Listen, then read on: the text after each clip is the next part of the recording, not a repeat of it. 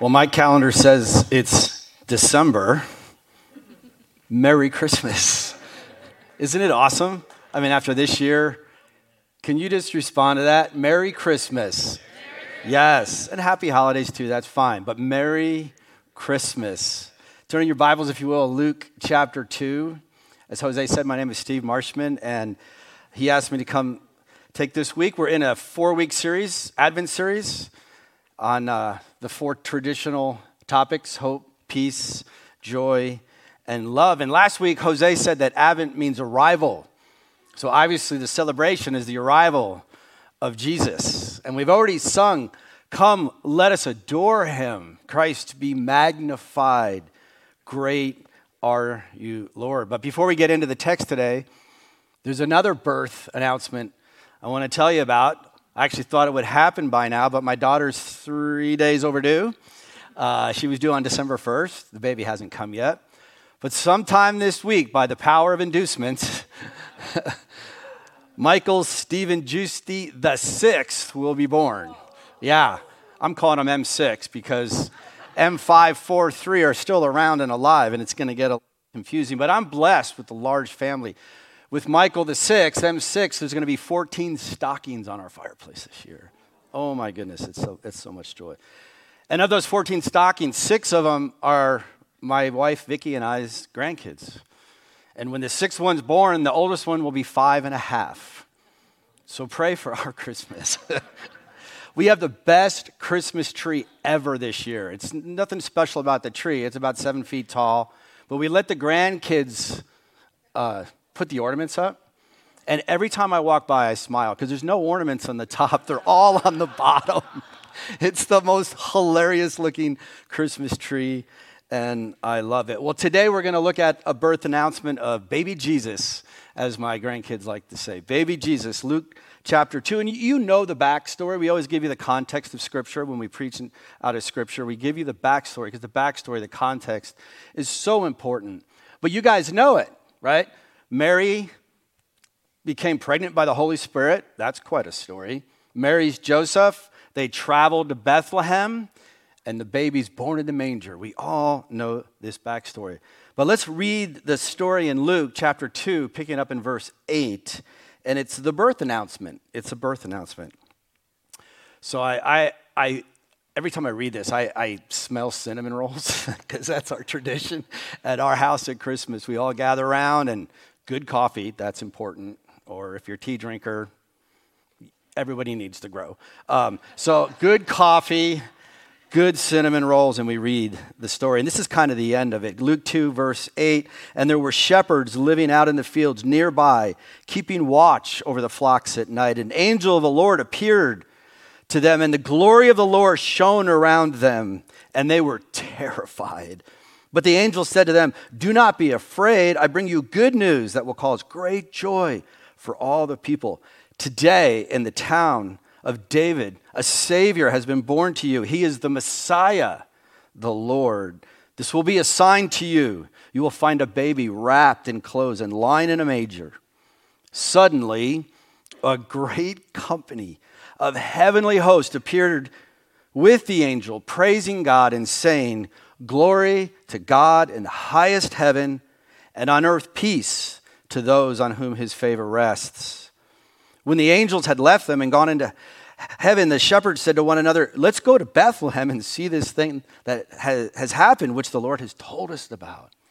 And they did, and that was where the Christmas story continues. Well, in the NIV, this phrase, 'on earth peace to those on whom his favor rests,' is translated 'peace on earth to those whom God is pleased' in the other translations. But you might know this from a different old school type of phrasing that you see on signs. Peace on earth, goodwill to men. Who's seen that anywhere? Everybody has. And it kind of sounds old because it is older. It's actually out of the King James Bible. Luke 2:14 in the King James Bible says, 'On earth peace, goodwill toward men.'" But by the way, men there, ladies, men means mankind. King Jimmy wasn't anti-ladies. He's like, it's men and women, mankind, men. That's just the way they talked back then. But how did that saying get so popular? I don't think it's just from quoting the Bible. because it's just not the way the world rolls. There's actually another Christmas story that I'm going to tell you about today. It's really fun, but kind of tragic too. It's from 1863. 1863, Henry Wadsworth Longfellow, a famous American poet, wrote a poem called Christmas Day. It's called Christmas Bell, and he wrote it on Christmas Day in 1863. 2 years into the American Civil War. So things were challenged for him. And his life was kind of a disaster at the time. At the beginning of the Civil War, so 2 years before he wrote this poem, Henry Longfellow's wife died a tragic death. She was sealing envelopes with hot wax, you know how they did that in the day, and her dress caught fire. And she ran into Henry and said, didn't say anything. She screamed, and he tried to get the dress put out, and they got it put out, but she only lasted one night, and she died. Longfellow himself was scarred in the face, and he carried those scars for all of his life, and he became despondent and depressed of the death of his wife. His son, Charlie, was also despondent. And 2 years into the Civil War, he's old enough to enlist, or almost, and despite the family not wanting him to do that, he did that because he had begun to reject God. At one point, he said, God is dead. He was so depressed about the death of his mother. And then on December 1st, in that year, 1863, Charlie was shot and almost died. He was almost paralyzed. So in that setting, which is disastrous, your wife dies in your arms in a fiery ball. Your son almost gets killed in a war. The nation you're living in is in the most horrific war we've ever had in terms of deaths. And in that setting, Longfellow sits down to write this poem. It's 7 stanzas. We're going to read it. It's only about a minute and a half for me to read it, so I'm going to read it to you. But notice that every stanza ends with peace on earth, goodwill to men. I want you to notice the ups and downs. It starts joyous Christmas bells, and it gets into depression. Then it ends with the good news of the Bible. And just a quick reading note, because it's old. When he says, each black accursed mouth, he's not talking about black people of the South. He's using personification. He's describing the black cannon barrels of the South. So let's read this poem. It might become a Christmas tradition for you. So if I long to be in a church that has a fireplace. I don't know about you. That'd be cool. If we had a fireplace, roaring fire, having some hot cocoa, that'd be good. So it should be up on the slide. And I'm going to read it to you. I'm going to read it the best I can, but I'm not a poet. You guys that know me, I'm the farthest thing from a poet. Henry Wadsworth Longfellow, Christmas bells. I heard the bells on Christmas Day, their old familiar carols play, and wild and sweet the words repeat of peace on earth, goodwill to men. And thought how, as the day had come, the belfries of all Christendom had rolled along the unbroken song of peace on earth, goodwill to men. Till ringing, singing on its way, the world revolved from night to day, a voice, a chime, a chant sublime of peace on earth, goodwill to men.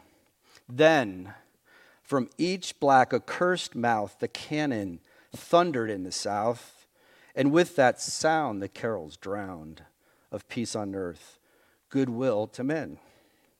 It was as if an earthquake rent the hearthstones of a continent and made forlorn the households born of peace on earth, goodwill to men.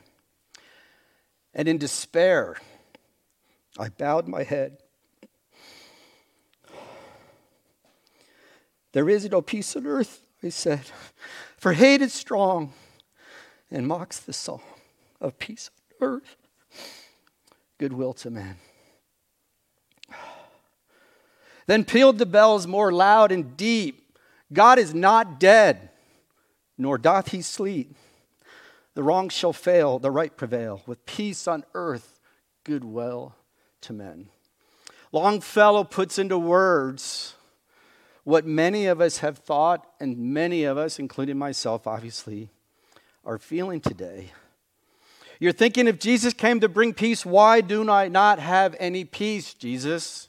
Why is there so little peace in the world? We can relate to Longfellow's words. In despair, I bowed my head. There is no peace on earth. My wife's been suffering from leukemia for almost 5 years now. And then on October 26th, just a month and a half ago, she got another call, and this time it says, you have uterine cancer. She's had a hysterectomy, and it was successful, and we thank God for that. But the cancer remains, and she's classified as stage 3. We found out just Friday that the only treatment is radiation, but they told us there's an 80% chance that the cancer is going to come back. And it'll come back probably within 2 years. So I'm here as a man that has no peace and preaching on peace, and that's probably the dumbest thing I've ever done in my life. But I don't want this message to be about me and Vicky. I want it to be about Jesus and his relationship with you. Because we've had a really tough year, and next year looks really tough. But many of you in this room are having tough years as well. Maybe it's cancer. We know another lady in our church, I'm not going to mention her name because I didn't ask her permission, that also has 2 cancers. Some of you are having horrible relational issues. I hate to even bring it up, but some of your marriages are on the rocks. We know that. Or you have some stress of some kind. You have some work thing of some kind. Or some parent-child or child-parent relationship that is just ripping you apart. So you say, I hang my head in despair. There is no peace on earth. So the question for the day to start is, how do we have peace on earth when many times there is no peace on earth? Well, we always have to start with the Bible, don't we? This is the Word of God. This is the truth. In a world that doesn't know what the truth is, this is the truth. Now, we have to interpret it correctly, of course. But we could do that. Jose said last week that hope is a squishy word. I love that, by the way, Jose. That was fantastic. This week, peace is a misunderstood word. It's a misunderstood word. By the way, to help with the Advent series, the Bible Project has 4 theme videos on all these 4 words, and I encourage you to go look at it. But in the Bible, the Hebrew word for peace is shalom. The Greek word for peace is eirene. And the key concept to understand about biblical peace, shalom, is that it's complete. It's whole. If you watch that video, they're going to have a brick wall, a picture of a brick wall. And when all the bricks are lined up and stacked in order, you have shalom. You take one brick out and you no longer have shalom. You see, in the Bible, peace is a much richer connotation than in English. Peace, shalom, it's different than peaceful. Now don't get me wrong, I like peaceful. Peaceful beach, peaceful park, peaceful people. Some of you, just your personalities are peaceful. And peaceful is good. But you could be in a peaceful park, sitting on a bench with a peaceful person, watching a peaceful sunset and have no shalom. Does that make sense? An example in modern day is right now, Russia and Ukraine are fighting each other. They're at war. And if war were to stop, we might say in English, they're at peace. But as long as they still hate each other, there's no shalom. See, shalom is this complete multidimensional peace. Peace with God, peace with others, and peace within yourself. Last week, Jose shared out of Isaiah 9:6 that Jesus is the Prince of Peace. But I look around and I'm kind of waiting if God the Father is going to give Jesus a pink slip for failing at his job. Because I don't see peace a lot. There's war, there's division, there's conflict, there's anxiety. Something's off. And yet Luke 2 says the angels come to announce the birth of Jesus and there's peace on earth. But we need to understand that the path to that peace, the path to peace on earth is a battle. It's a full-on battle between light and darkness. Now, before I depress you even more, because I can see it in your eyes like, wow, this is a bummer. There is a day when there will be no darkness. When Jesus returns, there will be complete, total shalom. Not only will there be no more cancer, there'll be no more hospitals. I long for that world. But in the meantime, we live in a world full of darkness and evil. But it's into this world of darkness and evil that Jesus crashes in as a baby. I mean, God comes up with some pretty cool stories, doesn't he? He comes as a baby, and they go, oh, that baby, he's a savior, he's a Messiah, and he's a Prince of Peace. And the shepherds are like, wow. So how do we find peace on earth when there is darkness and evil all around us? That's our challenge for the day. How does Vicky, by the way, honey, you're watching online, live. I love you. She has a head cold, and she said, I can't cough all the way through your sermon. How does Vicky find peace during chemotherapy and upcoming radiation? How do we find peace in whatever battle you have, whatever battle I have? How do I find peace? How do we do this? The first place to start is this. We have to understand that peace is a gift. Peace is a gift.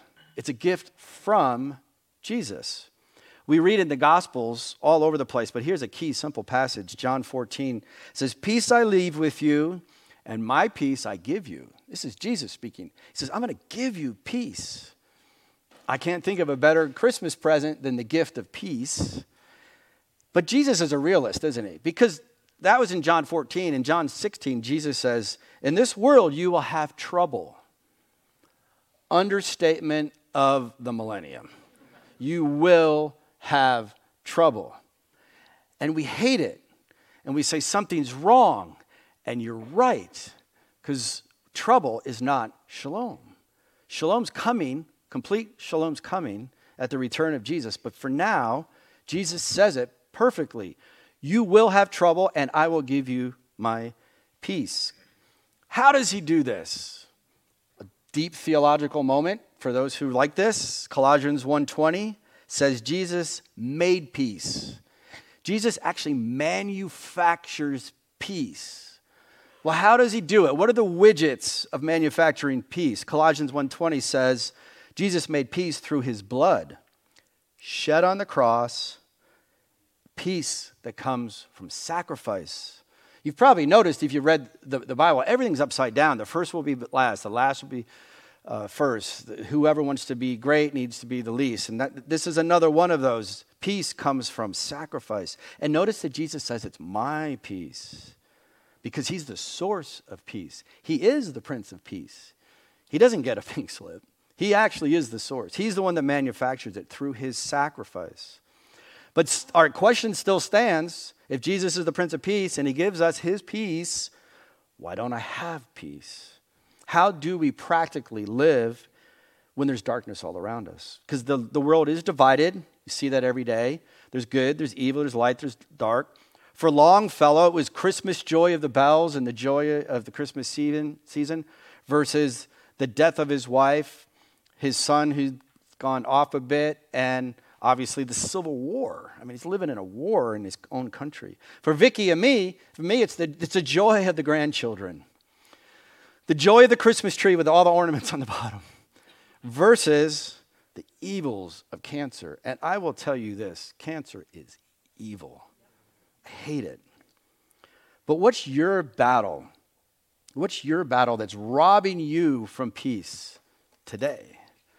As I prayed this week, I asked the Holy Spirit that when I say this, that something pops into your mind. And whatever popped into your mind for the rest of this message, I hope you think about that and process, how do I battle this thing that's robbing my peace? Maybe it's cancer, maybe it's marriage, maybe it's inter-family relationships, maybe it's work, maybe it's finances. There's so many things we could talk about, right? And we need to know that this is a battle because Satan, the evil one, wants to rob you of your peace. Revelation chapter 6, verse 4 says this, and it's about the four horsemen. It's the second horse is the red one. And Revelation 6:4 says, then another horse came out, a fiery red one. Its rider was given power to take peace from the earth. Now, I don't like that verse. Rarely gets quoted, but this is a weird day. I hate the fact that God allows this to happen. But I'm not God.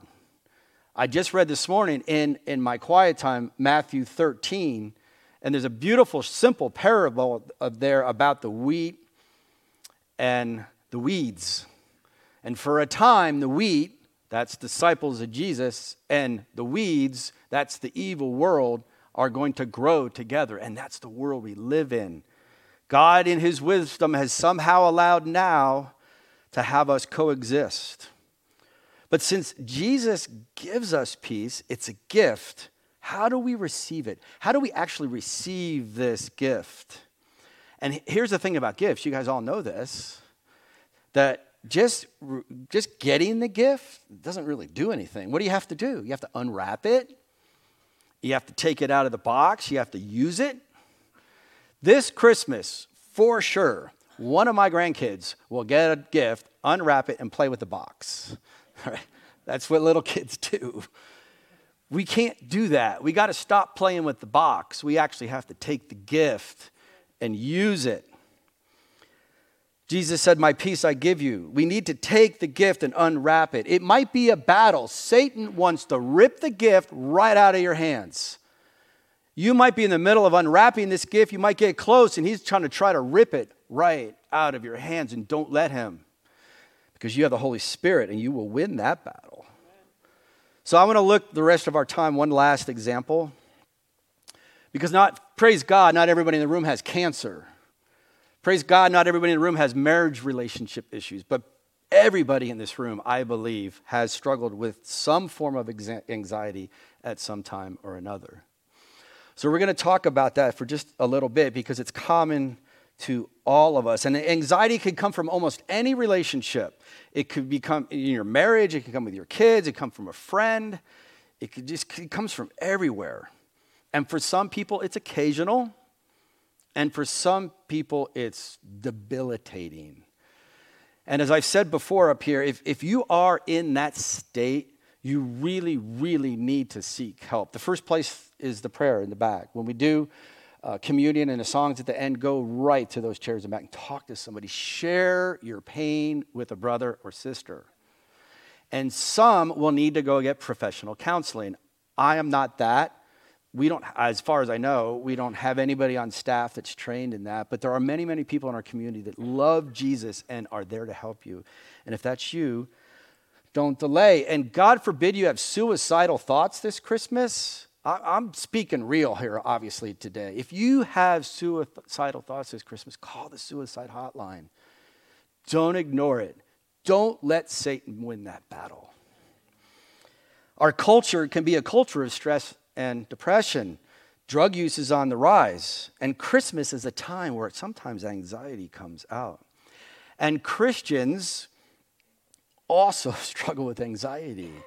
Just because you're a disciple of Jesus doesn't mean you're not going to have it. And Jesus himself said you're going to have troubles, and including in that is anxiety. I find it interesting that Kindle reports the most highlighted passages in the books they sell, including the Bible. And I didn't talk to Ira and his wife and Olivia. That verse that Olivia quoted is the most highlighted passage in the Bible. Not John 3:16. It's going to be on the screen. And trust me, we did not compare notes. I was sitting down there going, oh my goodness. Here's the verse, Philippians 4:6-7. Do not be anxious about anything, but in every situation, by prayer and petition with thanksgiving, present your requests to God, and the peace of God, that's what we're talking about today, and the peace of God, which transcends all understanding, will guard your heart and your minds in Christ Jesus. Now let's be real. When you read that, I'm just going to ask for a show of hands. How many of you, like me, say, no way, that's impossible? Come on, be honest. Some of you are being honest. Because you don't want to say, oh, that's what the Bible says. I'm not disagreeing with the Bible. I'm just saying that for the last 4 or 5 months, I've struggled with this. And Todd Newell, my good friend here, I've known Todd for 20 years? We meet with a group of men most Thursday mornings, and we've been talking about this verse. And I said a few months ago, I said, guys, I don't think this verse means what everybody thinks it means. Because there's no way. Here's my best don't be anxious story. Vicky, in the middle of all of her chemo, the doctor said, hey, good news. Your chemo, which is normally infused through her veins, is available in an oral pill. Vicky is excited. I don't have to go into the clinic 5 days a week, every 6 weeks to get chemo in my veins. I could just take a little pill at home while we drink coffee and watch a show. Awesome. So she does that on a Monday morning. 2 hours later, she starts vomiting. Every 15 minutes for 3 hours, and it won't stop. So we go to the ER and spend 5 hours there, and they finally get it to stop. Thank you to the doctors. They gave us Tuesday off. Then Wednesday, they said, we want you to try that again. But we're going to give you different pre-meds. Maybe that'll work. So here we are Wednesday morning, and we've got this little tiny white pill that caused massive problems 2 days ago. Different pre-meds. Okay, honey, here's your pill. If at that moment in time, you who know Vicky, if I had said, Vicky, be anxious for nothing. Just pray. She would have smacked me. She's from Virginia. Sometimes they're not that gentle. You see, I'm tired of Christian platitudes, and that would be a definition of a Christian platitude. Christian platitude, it's a truth. The verse is true. It is true, but it doesn't help at a certain point in time. Adam Grant, a psychologist, says it this way. In hard times, people don't want to be told to look on the bright side. They want to know you're on their side. The best way to support others is not to cheer them up, it's to show up. Just show up. Just be there. I said that was my second best don't be anxious story. Some of you are guessing the first, the best. Jesus, Garden of Gethsemane, praying. The disciples are sleeping, but he's praying. He's praying to the Father. Do you think he was anxious? He sweat blood. He sweat blood. He was anxious. So what did Paul mean by this verse? Well, Max Lucado, who is an interesting author because he writes about a book a week, it seems like. I'm told he's a fantastic guy. I don't read a lot of his books, but I read this book because it's titled Anxious for Nothing. I'm researching what does this verse mean. If you struggle with anxiety, buy it, read it. It's simple, but it's good. He says that Paul is addressing an ongoing anxiety, a perpetual anxiety, a state of a mind that is constantly anxious. He's not addressing anxiety for a moment in an event like oral chemo or going to the cross. Here's a quote from his book that might help. He says this, the presence of anxiety is unavoidable, but the prison of anxiety is optional. Brothers and sisters, if you're living in the prison of anxiety today, your Christmas gift is the peace of Jesus. There is no way Vicky could possibly not be anxious about taking that pill unless she was brain dead. There's no way Jesus wasn't going to be anxious of thinking about the most painful death the Romans could come up with, and not only painful, but shameful. He was anxious for the moment. But Vicky, Jesus, you, me, none of us have to live in the prison of anxiety. This is really a big part of the gospel. We need to receive and unwrap the gift. Jesus' gift of peace with constant prayer, with constant thanksgiving. It's a peace that makes no sense. It's a peace that guards our hearts and our minds. And most importantly, it's a peace that wins the battle between good and evil. I'm almost done, but if you pick up the book by Max Lucado, you're going to find out he's a little old school. But since I'm 62, I like to say old school is good school. There's some wisdom in this book. On the slide, you'll see an acrostic that he came up with. It's calm. And Olivia mentioned calm when she was talking up here with Ira and his wife. And calm is the acronym, the acrostic. C is celebrate God's goodness. A is ask God for help. L is leave your concerns with God. And M is meditate on good things. And Lucado talks about this isn't just individually. This is as a community, as a group. Together we do this. And I'm going to use that acrostic just to give you a couple more thoughts, and then we're going to go to a time of worship and take communion together. C is celebrate God's goodness. The verse before that most quoted verse is actually also famous. Rejoice in the Lord always. And again, I say, rejoice. The Lord is near. And in Todd and I's men's group, Doug Rathke, another good friend of mine, he said he thinks that's the most important phrase in this whole section. The Lord is near. And I think Doug is right, because the end of the passage, Philippians 4:9, which is after what we quoted, says, the God of peace is with you. The Lord is near. God is with you. Brackets, all of this. Dave Hughes, friend of mine in this group, pastor at Westside, he's had a special needs child for 30 years. And she's beautiful and she's a joy, but it's a battle. And now his wife also has cancer. And it's just hard. But Dave, in all the wisdom I think that he could possibly muster, said to me, this is what I think it says: no presence, no peace. You don't have the presence of God, you're not going to have the peace of God. In a second, we're going to sing this song. And here are the words. I want to just read them to you, and so you can hear them, so that when we sing this song, you can pray it. It says, in the valley, I know that you're with me. And surely your goodness and your mercy, they follow me. So my weapons are praise and thanksgiving. This is how I fight my battles. It may look like I'm surrounded, but I'm surrounded by you, obviously speaking Jesus. A is ask God for help. And when it seems like God's not answering, you ask again and again and again. It's like the movie Miracle, the hockey movie, when he's having them do drills. Again, again, again. When I was in the business world, the sales coaches used to say, real sales start when the client says no. I've stolen that and have applied it to my prayer life. Real prayer starts when God says no. He said no to me for almost 5 years to heal my wife, Vicky. And Vicky, I am not going to stop praying for that. I am not. Because I see stories in the Bible of people that are in pain for even longer. I don't know why God waits. Is it okay to be angry with God? Absolutely. David seems to be. Psalm 10 is the easiest one. Why, Lord, do you stand far off? Why do you hide yourself in times of trouble?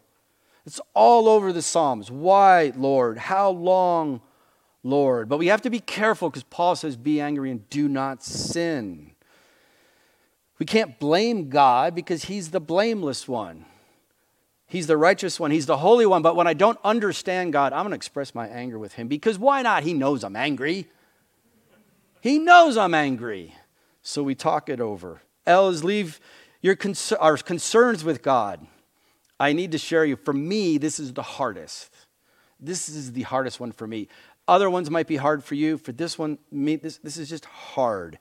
It's important, and it helps me to notice the order. This comes after prayer. And by the way, the verse says, pray with thanksgiving. Pray with thanksgiving. I might convict some people a little bit too much right now, but how many of you pray, wait for the answer, then when it's what you want, then you say thanks? It's not what the verse says. It says pray with thanksgiving. In my experience, when we leave our concerns and worries, which are the enemy of peace, when we leave them, something has to fill that void. Because the way God created us, our minds are very active. They're always working. Even when we're sleeping, our minds are working. So if you get rid of a worry and anxiety, you need to fill that void with something. Otherwise, Satan will. Don't let him. So what do you fill it with? M, meditate on good things. The peace that Jesus gives. Philippians 4:8 is the next verse after that popular one. I'm going to read this to you. It's not on the screen, sorry. But think about any newscast, any social media post, anything that's this. Meditate on good things. Whatever is true, whatever is noble, whatever is right, whatever is pure, whatever is lovely, whatever is admirable. If anything is excellent and praiseworthy, think about such things. That is a verse to take home for Christmas.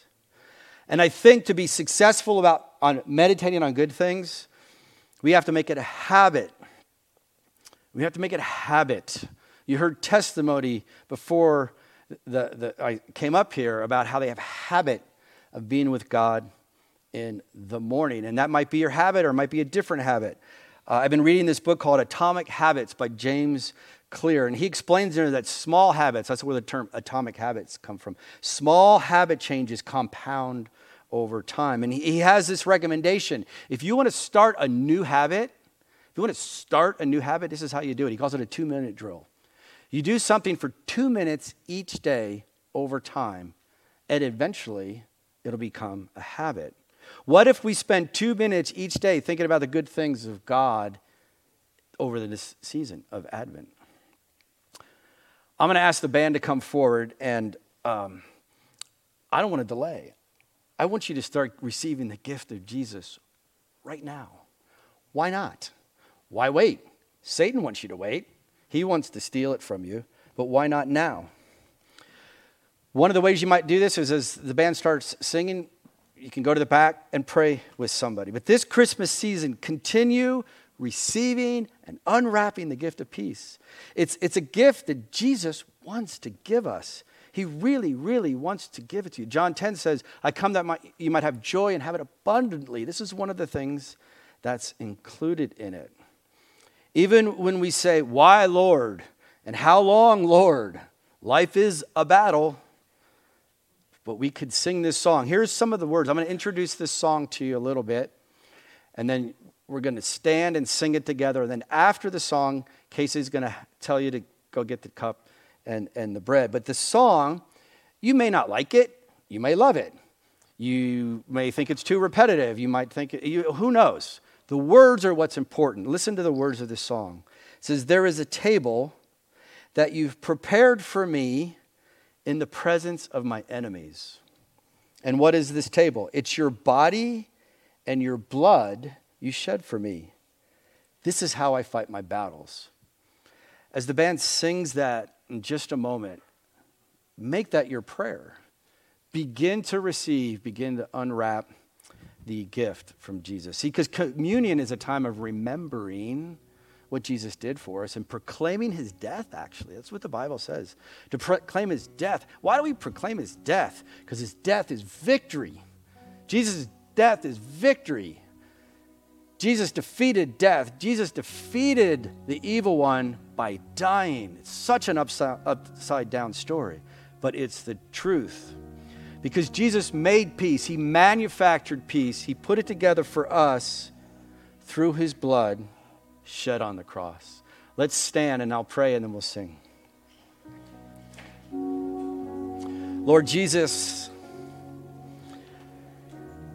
you know that I'm hurting. You know that my wife Vicki is hurting. But more importantly, Lord, you know that many in this body are hurting. Many in this body have a battle. They have a battle. And we want you to win the battle, Lord. We want you to win the battle with your gift of peace. As we sing and give praise to you, Lord Jesus, may people realize that you are the gift. You are the Prince of Peace.